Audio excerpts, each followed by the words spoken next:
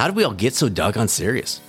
If you're a regular listener of the Catalyst 360 podcast, you're likely a high performer, making the most of each day and every opportunity. Yet sometimes in the midst of doing so, we lose our playful self. We're good at work, at getting things done.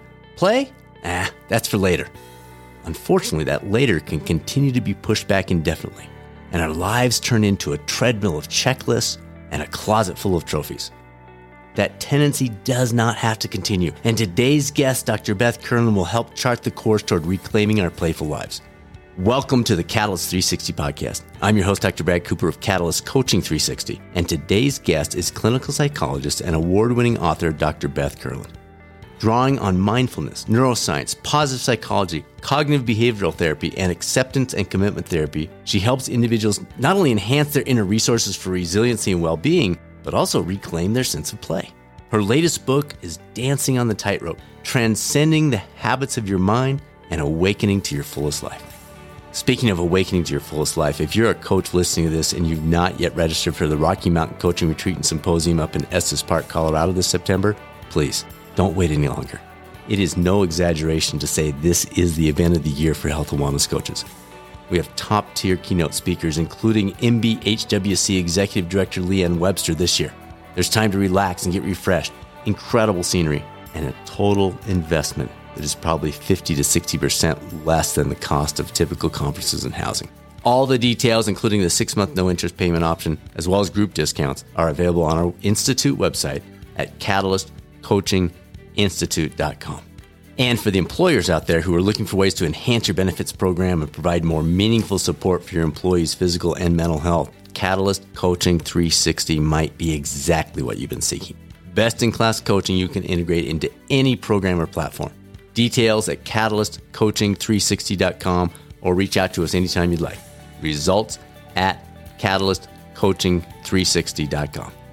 And now it's time to rekindle our playful nature with Dr. Beth Kurland on the latest episode of the Catalyst 360 podcast.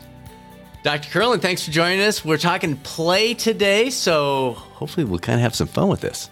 Yes, I'm looking forward to it. Thank you so much for having me. The thing that drew me to you as I was reading some of your articles, just the idea play is just a hard thing. And that seems so counterintuitive. Like, what do you mean play is a hard thing? Like, why is play this pleasurable thing for so many of us, a lot of the high performers, especially that are listening? Why do we struggle to make that a regular part of our lives? Yeah, that's a great question. I think that as kids, we innately know how to play. And as we get older, we really lose connection with that.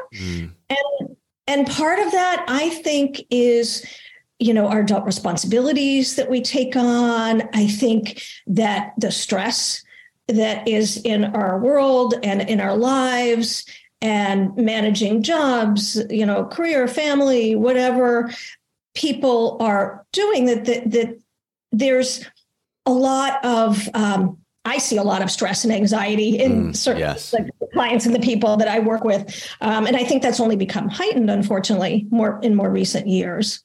And so here's the thing that's really interesting, and I love diving into this understanding of our autonomic nervous system, because that really underlies play. Yes. And so great place to start. If I can, let's go that route. Absolutely. That's beautiful. A little bit to just give a framework, because I think this helps to understand why it's hard sometimes to get into that play zone. I'll talk more about that in a sec. And what things might help, and I'm sure we'll. Perfect. Yes. But so we have this survival wiring that, through millions of years of evolution, helped our ancestors survive harsh conditions. Think about the saber-toothed tigers and all of that. And these survival circuits are active a lot of time when we may or may not even be aware of it in our modern day lives. So we have this part of our brain and nervous system that is constantly scanning our environment for either cues of threat and danger or for cues of safety. And when we pick up cues of threat and danger, and again, this is under the surface of our conscious awareness. Don't even know what's happening. Right. Happening all the time, those cues of threat trigger these survival circuits. And so think about and it goes in this hierarchy. So the first place that our bodies go is more of that fight flight response when we face some kind of a perceived threat. And that could be, get stuck in traffic or trying to manage a career and then, having small kids at home or whatever other, facing, all the stressors in our current world now, right? So that circuitry gets activated, sympathetic nervous system gets aroused, gets turned on, and our body is always trying to predict, and the brain is really a predictive machine. Yes. So what resources do I need to allocate in order to deal with this current situation? And if the brain perceives threat, then these resources, the sympathetic nervous system revs up, heart rate goes up, blood pressure may go up, stress chemicals get released into the body. We're preparing to deal with whatever that threat is. And when that happens, we get a little more tunnel vision, or sometimes we can get a little more scattered.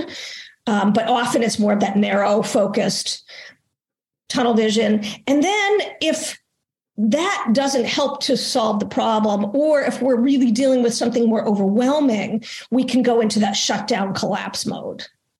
And so those are our two basic modes, if you will, of this survival circuitry. And so play really lives in a different place.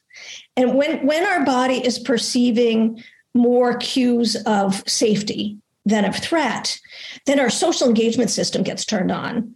And this is our, where more of our rest and digest happens. This is really where we feel a felt sense of safety and, importantly, connection with others. So when these circuits are turned on, and there are specific circuits very much mediated by this vagal nerve, it actually puts a little bit of a brake on the sympathetic nervous system activation, and we feel more calm, we feel safe, it allows us to be in connection. And play is a really interesting blended state. So you have a little bit of that sympathetic mobilization, but you also have a lot of safety and calm, that calm energy.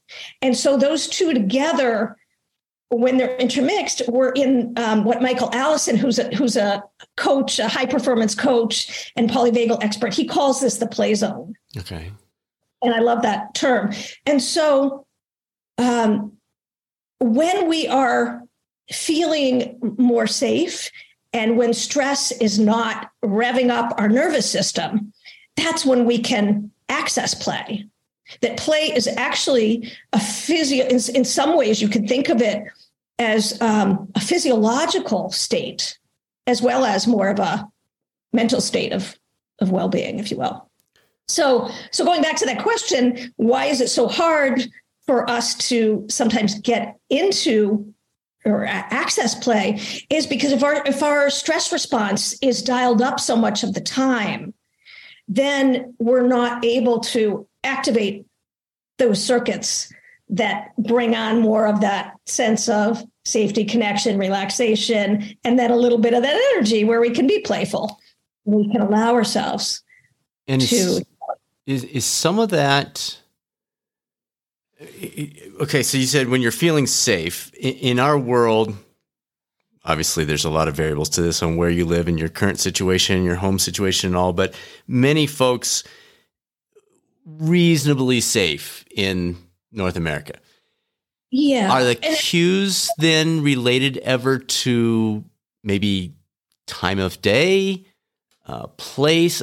So I'm thinking of myself, but I'm thinking of many friends and peers too, that once it's like, I generally work till about 6 p.m. So once 6 hits, it's easy for me to play. Susanna and I enjoy whatever, going down to Old Town or whatever. It doesn't matter what it is.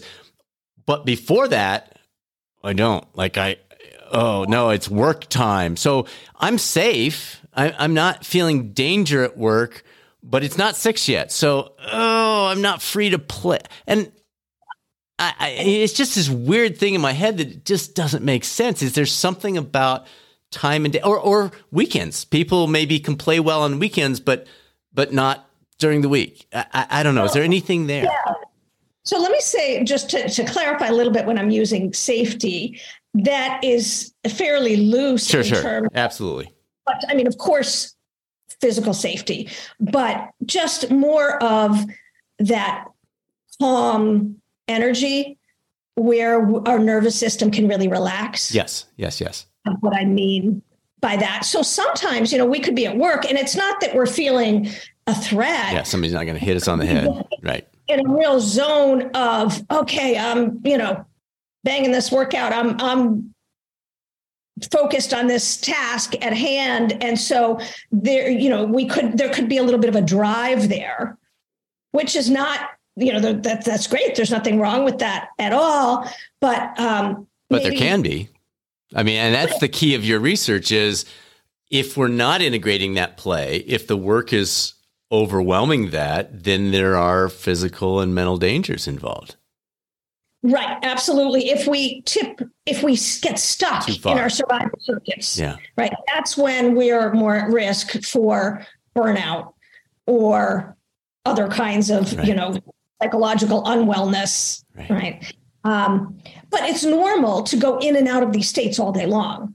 So it's normal to have that sympathetic activation and sometimes to shut down a little bit more and sometimes to, feel that calm. So going in and out of those states is not a problem. It's just when we get stuck in survival mode. And sometimes, and I can speak for myself, being, I would say, wired definitely more that type A, anxious kind of person, that I know what it feels like to get stuck there. And so kind of a side note, a graduate professor once said to me that we often teach people what we most need to learn ourselves. So yes, we had Kelly McGonigal on years early on in the podcast, and she said, Brad, most research begins as me search. And I always love that. Yeah. And just to clarify too, to the listeners, I don't do any research.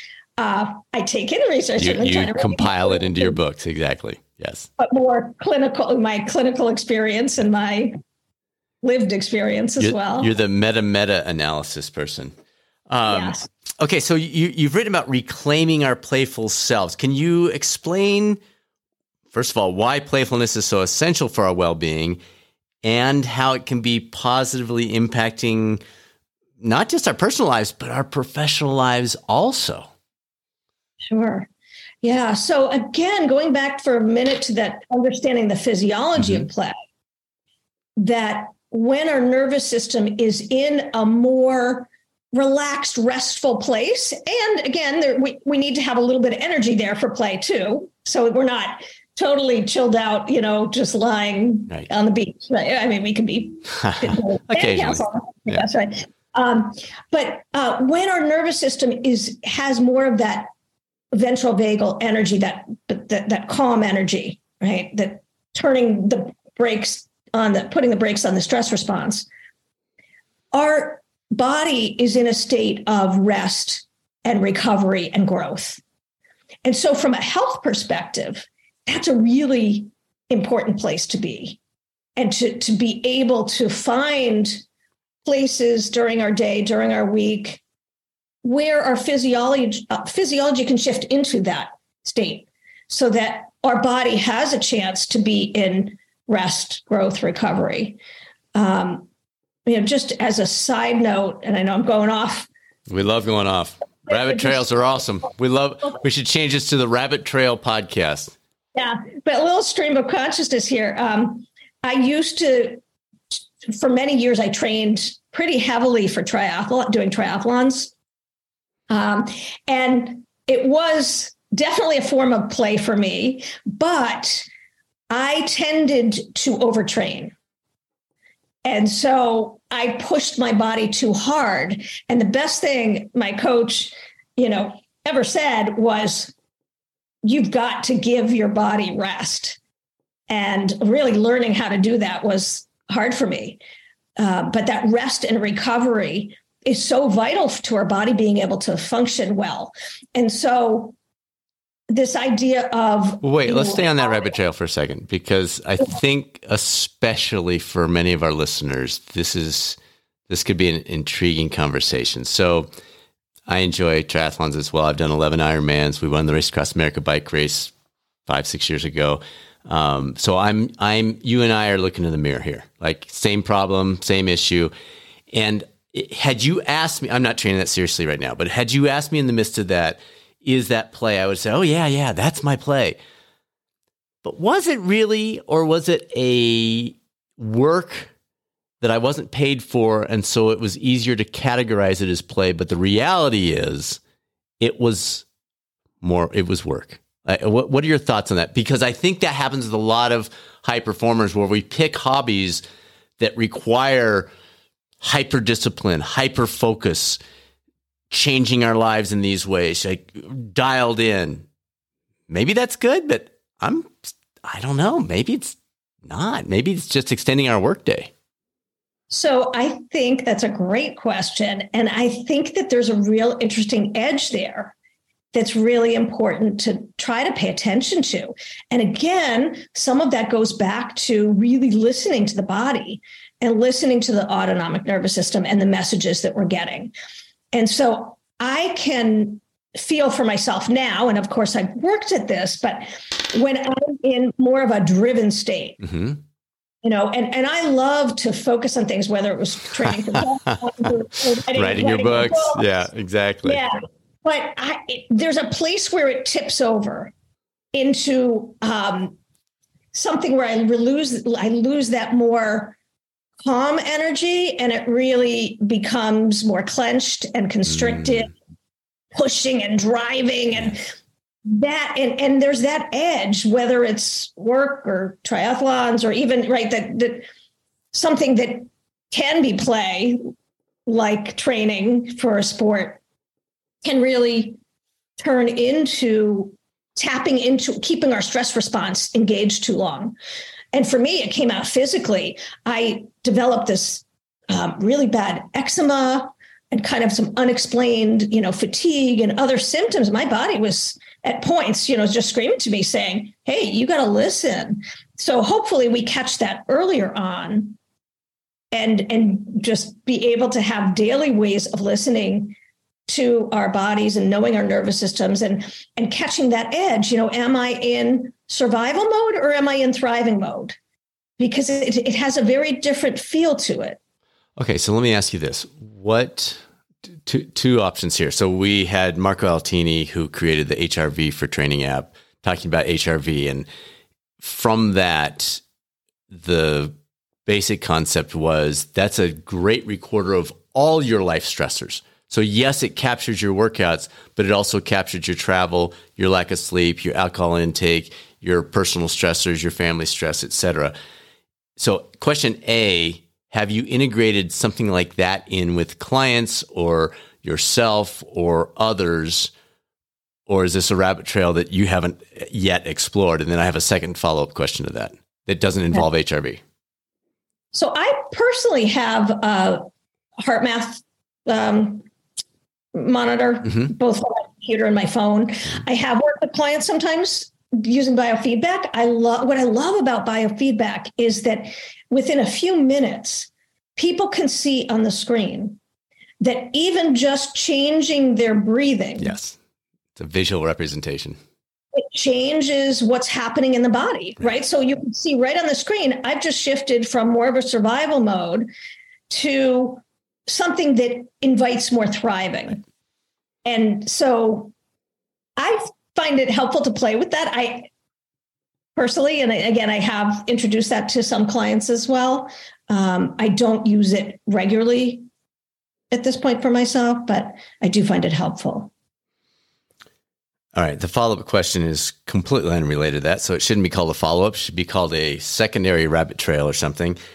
We have 3 kids. They're all married now. And I used to encourage them to think about their dating lives in the context of how was that influencing other aspects of their life. So they would start dating someone. Okay, how does that influence your sleep, your energy levels, your exercise, your eating, your schoolwork, et cetera, et cetera? if those things are improving, generally, there's going to be some exceptions, generally, that's probably a really awesome relationship. If those things are being depleted, if those things are drawing down, that's probably not a very positive relationship. Do you see a way to take that concept and apply it to our play conversation here with Ironmans or triathlons or whatever else, but to analyze play and say, if your choice of play is improving relationship, sleep, professional outcomes, et cetera, that's probably really play. If your play is making you late for work, is affecting your relationships, is, go down the list, then maybe that's not play. Am I totally making this up? Is there something to this? What are your, just off the top of your head? No, I think that absolutely. Because again, it goes back to how are we allocating our resources? And that starts in the body, but that also extends, then into what it looks like in these different areas of our life. So if we are spending too much energy in that sympathetic nervous system mode, that stress mode, we are depleting ourselves, and that will show up in our relationships or in our work or things like that. There are signals and signs of that. And if we are feeling more energized by doing this activity, that's also going to show up. So going back to that, like, how is play helpful? One, our physiology in that state does more growth and recovery and that kind of thing. But also it brings us into connection with people. Yes. Whether we're playing with others or even just playing individually, but if I am being energized by what I'm doing, I'm going to be everything else. Yep. Playful and positive and fun to be around with, and what I bring into my relationships. And similarly, in terms of then the energy that I might have to bring into work or into other things. So I think that it has a trickle down effect in a lot of areas that can be really helpful. And I think also play can help us be more resilient. So when we face those challenges, if we have had ways of resetting and restoring and letting our nervous system be in this more playful state, when we do hit those challenges, it can be a little bit easier to, have the energy to manage. Right. You've got more to give. All right. As adults, I'm going to use the word many, maybe it's most of us have lost touch with that playful nature. What are some of the practical steps? We love practical stuff on this show. What are some of the practical steps or exercises that people can do to cultivate the mindset piece? So not necessarily, you buy a gardening tool and you walk outside, but just the mindset of play, bringing that into our lives more consistently. Yeah. So a couple of different directions my mind is going here. One thing, and I want to come back to this question, but slight segue of just even differentiating that play from what tips into something else, right, is being able to drop into the body. And so maybe some listeners have had experience with meditation or things like that, but it can be really simple.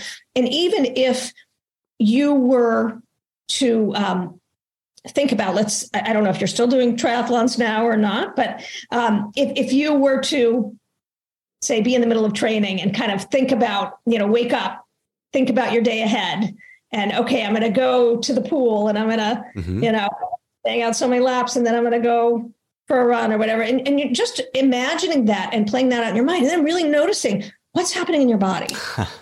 That's interesting. Up? Are you constricting? Yes. Is there a little bit of breath holding? Is there an openness? Is there a little flutter of excitement? Is there a feeling of ease in the body, right? Or less pressure in the chest? Some of these little subtle cues can be really helpful in terms of guiding us towards what energizes us and what depletes us. So I guess going back to the question of what things can we do on a practical level to move towards play, one is just beginning to pay attention to these little signs and signals in our body, in our nervous system, that can really guide us and let us know, oh yeah, when I think about doing this thing, there's like a lightness, I just felt, some excitement there. Well, that's really helpful information. So another thing. Wait, let's pause on that, because that word you just said, a lightness, it might be a lightness or it might be an energizer, right? Like, so it's not, you joked about the beach earlier. Play is not chill always by requirement. That is one aspect of chill. Chill also might be, I'm going to that master swim group and today's the day I'm going to try to move up a lane or whatever it might be. That also, it's the positivity of it. Either this will be relaxing, positive, or this will be exciting, positive, or energizing. Am I hearing that correctly? Yes. Okay. Yeah. And it can take different forms on a continuum, let's say, right? So if you're in a high performance tennis match, there's going to be a lot of mobilized energy and focus and drive there. But ideally, there is some access to this, again, I'm using this term ventral vagal energy, the part of our vagus nerve that innervates our organs and our heart and so forth. That when we have access to that energy, there's a little bit of calm groundedness there that allows us to really not lose ourselves in the stress response, if that makes sense. So play can have lots of different levels of mobilized energy from lower to higher. Okay. I guess I would. Okay, good. And then I interrupted you. I'm sorry. Where were you going? So you were asking other practical ways for thinking about cultivating a playful, I guess I would call it even a playful mindset. That we have the actual verb of play, and then we have the mindset of playfulness too, that we can just bring qualities of playfulness into our day. But here's a fun exercise that I recently led people through in a workshop. But you could take a moment, or listeners now could even, if they want, able to close their eyes and to take themselves back to a moment in childhood when you were playing, to think about something that you love to do and to really visualize yourself playing as a kid, and to be curious about what the nature of that play was. And it can take so many different forms that for some people, it may be more physical, running around. For other people, it might be inventing something or building something. Or some people, it might be, more solitude, make-believe play, others bringing into connection with others. But really going back into your youth and thinking about what are those things that you loved to do as a kid. And then I like to encourage people to write it down, make a list of as many things as you can think of that you love to do, that really energized you, that brought delight as a younger person, and begin to look for themes.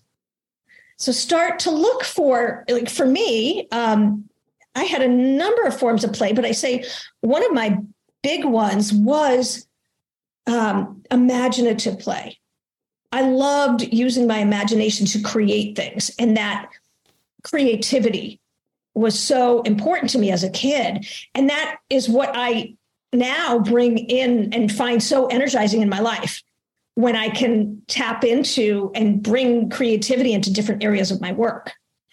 So to really think about what was it that energized you as a kid, and then how do I take a small action step that would translate that into my current life? So even something silly but fun, like my husband. So he was kind of just like a real builder and inventor as a kid. But during the pandemic, he really discovered this idea of creative cooking, of inventing. Oh, you benefited from that one, huh? Oh, yeah. Oh, yeah.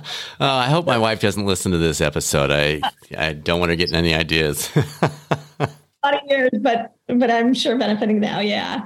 But he loves being creative in the kitchen and just inventing new things and trying new things. And so in some way, I would say, that is a form of play. So how do we translate whatever we love to do, the things that energize us? And maybe it's, doing a craft project, or maybe it's joining an organized sports team, but it certainly doesn't have to be that formal. It could just be finding small ways of bringing a little bit of, again, this quality of whatever people find energizing or things they love to do into their adult lives. Okay, so love how you phrase that, bringing it into your adult life. I think I make the mistake of thinking, and maybe it's a guy thing, I don't know, play is this category, work is this category, volunteering is this category, exercise this category. I'm starting to think the categories don't help. Like, let's just mix them all together. The more I can make exercise, play, and volunteering be something that really is something I enjoy. And is there an element of that with your play discussions and writing of let's stop putting play over here on the shelf that I go get it when I have a little time, and instead let's build play into our work, our volunteering, our cooking, our exercise, et cetera. So is there some element of that? Am I hearing that? I think that's wonderful. I think that's wonderful to be able, if we can find ways of doing that, and even just making it a little more intentional, right? So again, it starts with some sense of feeling sort of calm, safe, connected enough to allow for that to happen. And when our nervous system is in that state, we have access to play, but we also, I should say, because I think this goes so hand in hand, we have access to exploration and creativity and learning and, all of these things that we don't have access to when you're being chased by a tiger. Yeah. The only thing you're thinking is, I got to get out of here, right? But when we can access that nervous system that is in a more calm, connected state, and then that playful energy to it, there is, it's like a treasure chest opens. Yeah. I see it. Totally. And all of these inner qualities that we all have access to, but they can get lost when we're stuck in those survival circuits, suddenly become available. And so we can bring creativity into our work. I'm thinking of, just this high school teacher that of my daughter's years ago. And what a wonderful teacher, in the way that he brought creativity into the classroom. And it was play for them, but it was learning, but it was just so wonderful. And he was clearly connected with his own playful self in order to bring that kind of creativity into his workplace. And so when we're tapped into that playful mindset, then there are ways that we can think outside of the box at work. We have access to greater problem solving when we're not in the throes of our survival circuits. We can really, it's that thriving. And interestingly, Barbara Fredrickson, who is a researcher and she wrote many wonderful books, but a book called Positivity, she talks about this broaden and build theory. And this idea that short-term, more of what we think of as our negative emotions played a role in really, helping us narrow our vision to escape whatever dangers we had to. But positive emotions, or this positivity, also had survival value, but it was more long-term, that when we weren't being chased by that tiger and we were feeling, more sense of safety, that's when we could explore. That's when we could go out and learn and create and do things. And so again, these these thriving circuits can really apply to, and we can kind of bring this energy into all different areas of our life, certainly relationships, and just looking for, and I'm a big believer in looking for small moments, not just the bigger one. Right. And so just little ways that we can be playful in, at work, in our relationships, in our personal lives. Yeah. Tuning into those. Let's go down this path. We've kind of touched on this one already, but playfulness, it's often associated with the leisure activities, the hobbies, that kind of stuff. How can we incorporate it into work? You've mentioned how playfulness can enhance creativity. You've talked about how it can give us more satisfaction, more energy, more engagement, better relationships at work. Are there ways that we can purposefully, those are the outcomes, are there ways that we can more purposely bring that play into our work to achieve those outcomes? So I think a couple ways that I would answer that. One is we can certainly cultivate, or try to cultivate this playful mindset so that when we're at work, we have more access to these inner resources. Okay. Bigger toolbox. Yeah. Problem solving, all of those kinds of things. I think that there's a larger level answer here in terms of from the top down, or from like organizations creating environments in which there's a real culture of well-being. And so I've seen some companies do this really well and others not so much. Yes, we have too. Even physical spaces in the workplace where people can, maybe a little lounge that's really inviting, where people can go and connect and relax, and that gives the message, hey, it's okay to take a break and have some downtime. I know a lot of companies have done these kinds of challenges, various, sometimes fitness challenges or other kinds of challenges, where that is bringing an element of play into the workplace. So that's coming from top down, from the higher up, right? Inviting the people in the workplace to play in some ways. And I think that's wonderful because it brings people into connection in a different kind of a way than, if you just have your serious hat on working on a project or that kind of thing. I think, again, creating this culture of well-being at work. I've seen companies have retreats or softball games, to try to get people outside of the workplace a little bit and invite in an element of fun. And when that happens, people can then bring more of that playful energy back into the workplace. So I think it feeds in a helpful way.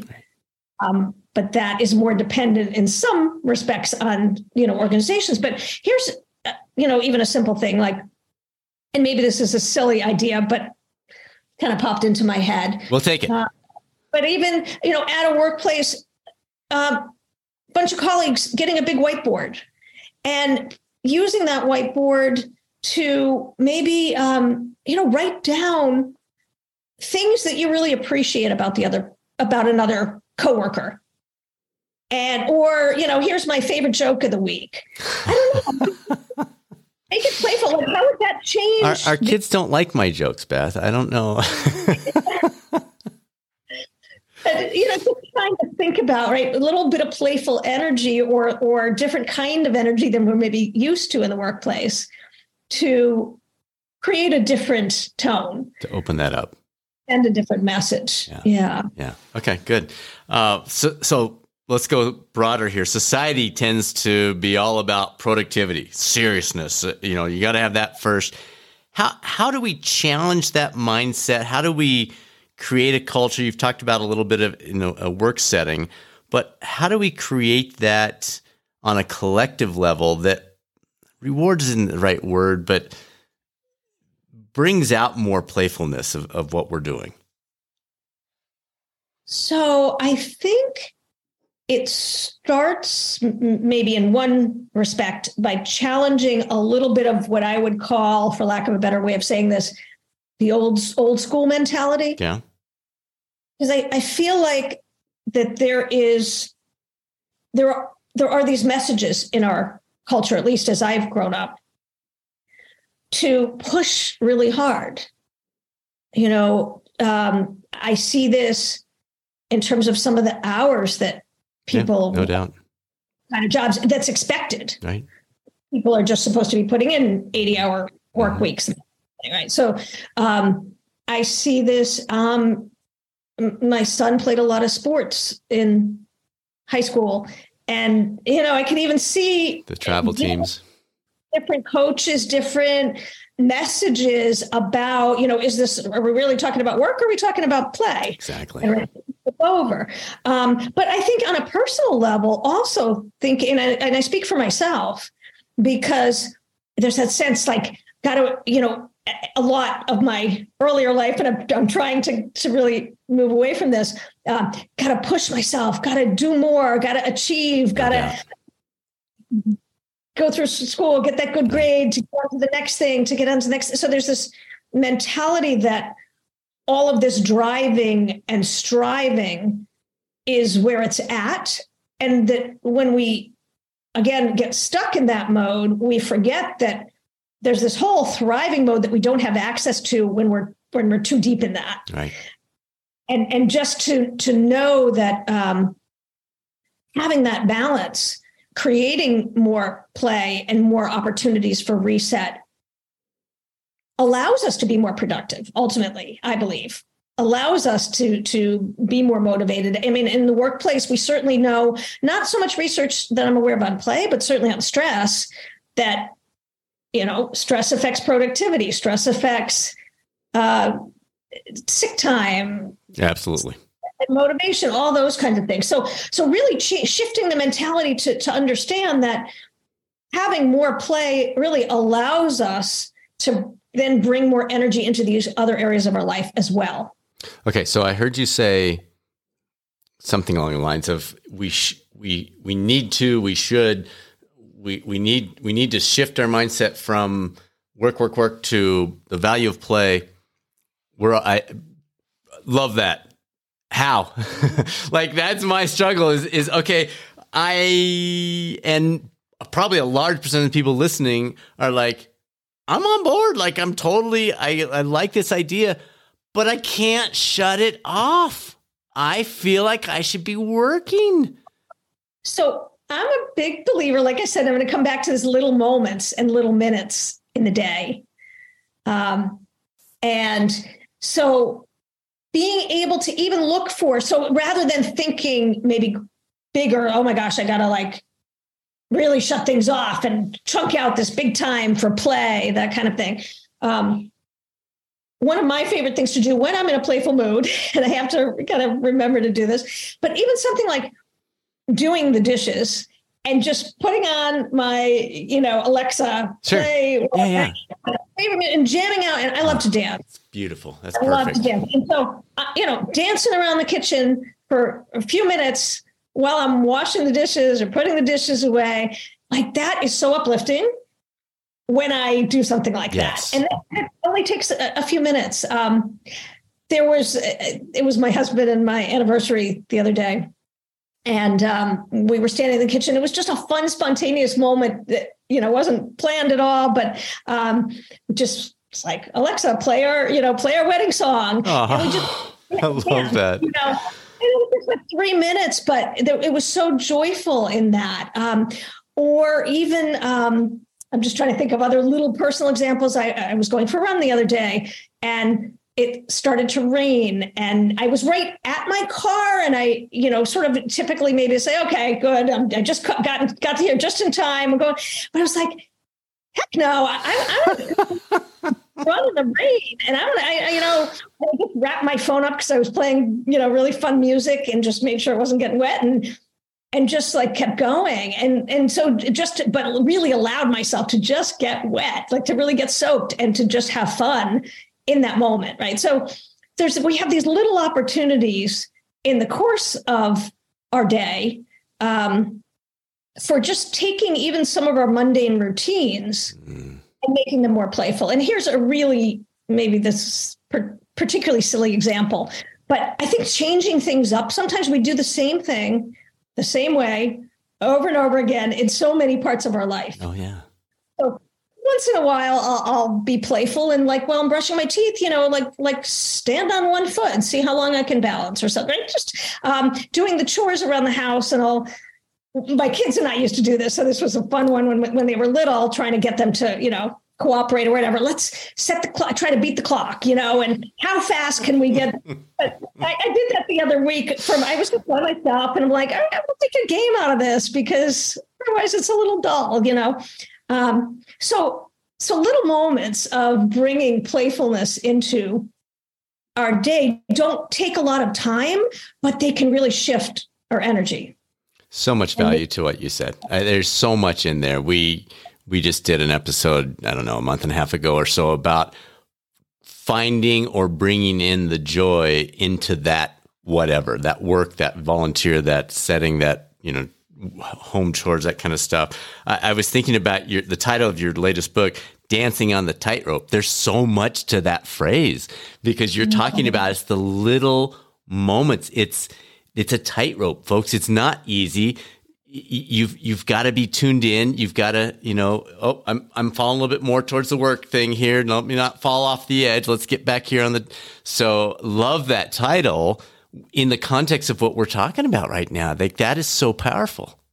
I actually got the idea for that title in watching a performance of I forget the name of the group, but they're amazing. And they do all kinds of acrobatic things and, amazing things on this tightrope that I was just watching. And I love dance. And it's like, and life can feel like walking on a tightrope. Oh, so much. And so how do we find that playfulness? And the book sort of goes into a lot of other things. I'm looking at our mental habits that we can get caught in and practical tools for really working through those. But great title. And I was laughing at your timing thing. We have family in Arkansas and we live in Colorado. And so for 29 years, we did 2 drives each way to and from Little Rock. And one of the years we decided to do, and you'll appreciate this as a triathlete, transition times.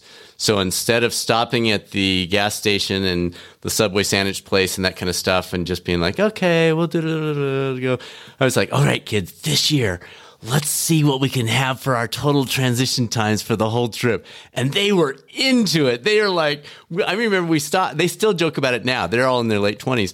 And they would be like, Subway sandwich, okay, Josh, you go to the bathroom first. I'll order for us. And then Danielle, you wait in line and I'll go to the bathroom and they come back to the car and they're like, all right, Dad, how long was that? And I mean, it was just the funniest thing. And yet it also got us to Little Rock an hour and a half earlier because you're doing every stop in 6 minutes instead of 27 minutes. So anyway, the fun can also create some great value out of that. I love that. So let's shift course just a little bit. Share with us the most significant findings or insights from what you've looked at on mindfulness and resilience and how they can be applied to everyday life. My PhD work was in mental toughness, which is a close cousin of resilience. I just love to hear some of the things that you're seeing play out. People hear so much about mindfulness. Resilience was probably the word of the year 2 years ago. Everybody used it in every single sentence they had. But where are you seeing the biggest value related to one or both of those terms? Wow, that's a bit of a loaded. Yeah, I gave you about 4 hours worth of material there. I'll try to pick out a few things in response to that. So I think cultivating mindfulness, I've seen in my own personal life and with the clients and patients who I work with, it can be really transformative. That's a big word. Because one of the things that this quality of mindfulness helps us do is to see the things that are gripping us, to notice the thoughts and sometimes even the emotions that we can get hijacked in from a different place. Right? When we cultivate this mindful awareness, it's like taking a half step back so we can see what's arising from a different vantage point. I have a new book coming out early 2024, talks all about shifting vantage points, and there's a lot of like underlying mindfulness in this. But this idea that when we're caught in the grips of our thoughts, that these things we say to ourselves, all the time, we believe our thoughts to be true, and so many of them are not, especially our critical thoughts, or these kinds of things we tell ourselves. And we can also get caught in our emotions, sometimes hijacked by them, overwhelmed by, anger or frustration or whatever that might be. And mindfulness allows us to be able to just step back and see what's arising so that we can navigate a little more clearly. And the metaphor that I love to use, and the tool that this foundational tool I try to give everybody, is what I call the tool of the flashlight. So imagine if you were walking around in a pitch black room and you're trying to get from point A to point B. You might be, there's furniture, there's obstacles in the room. You'd be bumping into things, tripping over things. It'd be kind of challenging. Somebody hands you a flashlight. Suddenly the room is illuminated. Those obstacles are still there. They don't go away, but you navigate with greater ease. And so when we have that mindful awareness, we're able to see like, oh, wow, I am, example, during the pandemic, there was a lot of stress and anxiety for all of us. Absolutely. And for myself, I would often wake up in the middle of the night, with a lot of anxiety. And just being able to then notice the times when, instead of being just caught in it, when I could step back as the mindful witness and recognize like, oh, wow, here's my mind bringing me to all of these what if scenarios. And none of them are actually happening right now. I'm in the safety of my bed. And my husband, at the time, he was a frontline worker, so he was dealing with some patients with, going into working with patients who had COVID or whatever. So there's a lot of fear that I had. Yeah. But being able to just catch myself and notice, oh, this is my mind, running way ahead, trying to prepare me for worst case scenarios, which aren't actually here right now. Then open the door for me for a little more self-compassion, a little more self-soothing. And it wasn't that the fear necessarily went away, but it didn't grip me as much. And then I was able to access other resources to, soothe and comfort and calm my nervous system. So that, I think, is just one little example of the way that mindfulness that gives us some choice, that when we see what's arising and the way that our minds can add to our suffering. We often have difficult experiences, but our minds can attach a narrative which make those experiences more challenging. Well said. Yes. Okay, I didn't do well at something at work or whatever now, but the narrative is, okay, I'm a failure. I'm so stupid. I can't believe I did the toilet bowl going down the drain at that point. But it's noticing that, right? So if we can notice that, oh, whoa, yeah, this was a really upsetting moment. And here's all the things that I'm telling myself that aren't actually really true. If I take a look at it, it's distorted. It's not, okay, that loosens the grip. Now I have a little more choice for how do I go forward and meet this challenge? Whatever. Yeah, I like that.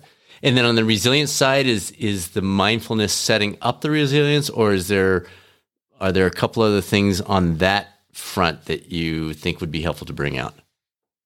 So I think mindfulness definitely can help benefit. Yep.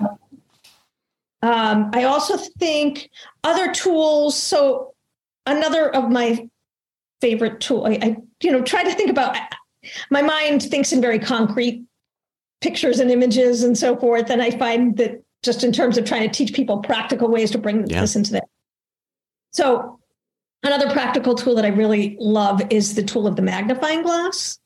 And so this idea that one of our mental habits that we can get caught in is Rick Hansen talks about our minds are like Velcro for negative experiences and Teflon. We hold on to all the negative stuff much more easily than we do to the positive 100%. Stuff. And there's evolutionary reasons for that. And it, made sense for our ancestors. And so, I talk about it as we have this Velcro problem. And the antidote, as I like to share with people, is this idea of remembering to carry a magnifying glass with us as we go through our day, because often there are these little moments that go unnoticed or that slip away really quickly, that if we can magnify them, they can help us cultivate some positive emotions that are here. So it might be something like gratitude, even just sitting in the morning, having a good cup of coffee or tea and just taking a moment to really savor that and to bring the magnifying glass to the experience. Okay, this is just 3 minutes right now. This is great, and I really appreciate whatever it took to get this to my doorstep, and all the people who went behind growing these coffee beans and whatever it is, right? It's just a moment of gratitude. But it might be, in an interaction, rushing out the door in the morning versus just lingering in that hug with a loved one for an extra 30 seconds and magnifying that and really taking that in as a felt experience, because there's so many of these little opportunities, even at the grocery store, just a warm exchange with the person, checking out your groceries. Right? Takes no more time. Smile, a little interchange. Those things can go a long way in terms of resilience, I think. Yeah. They add to our reserves. They can lift us up. And then when we do hit those challenges, we have something to draw from. We're not starting from the bottom there. Right. All right. Last one. I want to flip the mirror a little bit here. In what ways, you're the play expert, in what ways are you integrating play into your life, and have those habits or strategies changed over the years? So interesting. In some ways, I would say they've changed a bit, taken different forms. So I have to share a funny thing. When I was thinking back to the things that I loved to do as a kid, one of the things that I have two siblings, and we used to make up all of these games, but one of our favorite games, one of my favorite games, was radio show. That we would pretend that we were on a radio show and we would record it or whatever. So I have to tell you, being on this podcast is a little bit like we're reliving that childhood. Beautiful. But so, when I had my play as a kid, and again, a lot of imaginative play and things like that. I would say when I had my kids, I have two children who are now young adults, but that was such a rich opportunity for me to reclaim my playful self when they were young, because I loved, those moments of getting down on the floor with them and just being silly and being, and I will say this, I think most people who know me professionally probably think of me as a pretty serious person. There are, some people in my lives, my kids being one of them, that, and obviously my husband and other people who are close to me who really get to see more of this playful, side come out. But I think so during the time I was raising my kids, that was a wonderful opportunity for me to reconnect with play. And then interestingly, when my daughter left for college, I had the floodgates opened for me on my creativity because I suddenly had more time. Mm-hmm. And that was when, kind of long story about how the book came about, but I wrote my first book. And interesting. writing is definitely a form of play. Not so much the book editing part, not that, but the actual writing is really playful. So for me, when I connect with my creativity, that's play for me. There's something that I do that is really fun called this gateless writing method. And it just creates a really safe, comfortable environment for writers to, you get a prompt and then you write and you share with each other. And that is absolute play when and I'm doing this now like once a week. So that's playtime for me. And I think even just, doing, I did a workshop recently on reclaiming your playful self. So like that was play. I try to bring as much of this sort of fun, creative stuff into my work life because it really feels like, there are times when I feel like, oh my God, I'm like a kid at a playground here.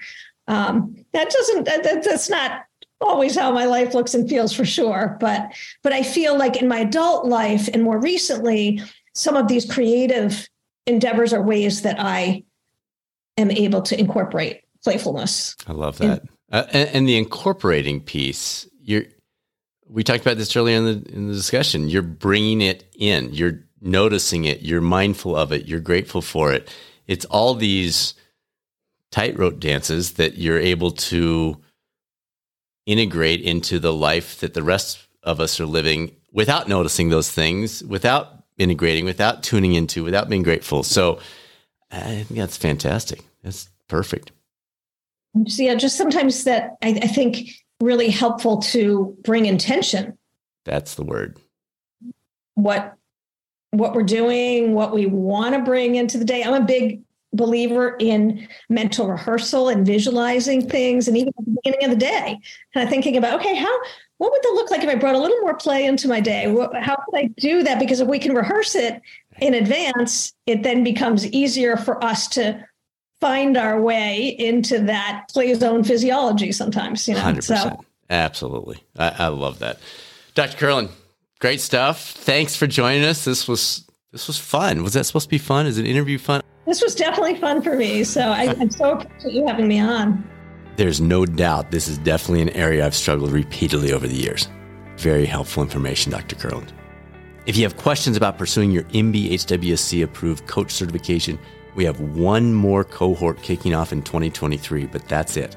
If you'd like to learn more or talk through the details related to your current or future career plans, please reach out anytime. Results at catalystcoaching360.com. We'll get some time set up to get your questions answered. And now it's time to be a catalyst. This is Catalyst Coaching 360's Dr. Brad Cooper. Make it a great rest of your week, and I'll speak with you soon on the next episode of the Catalyst 360 podcast, or maybe over on the YouTube coaching channel.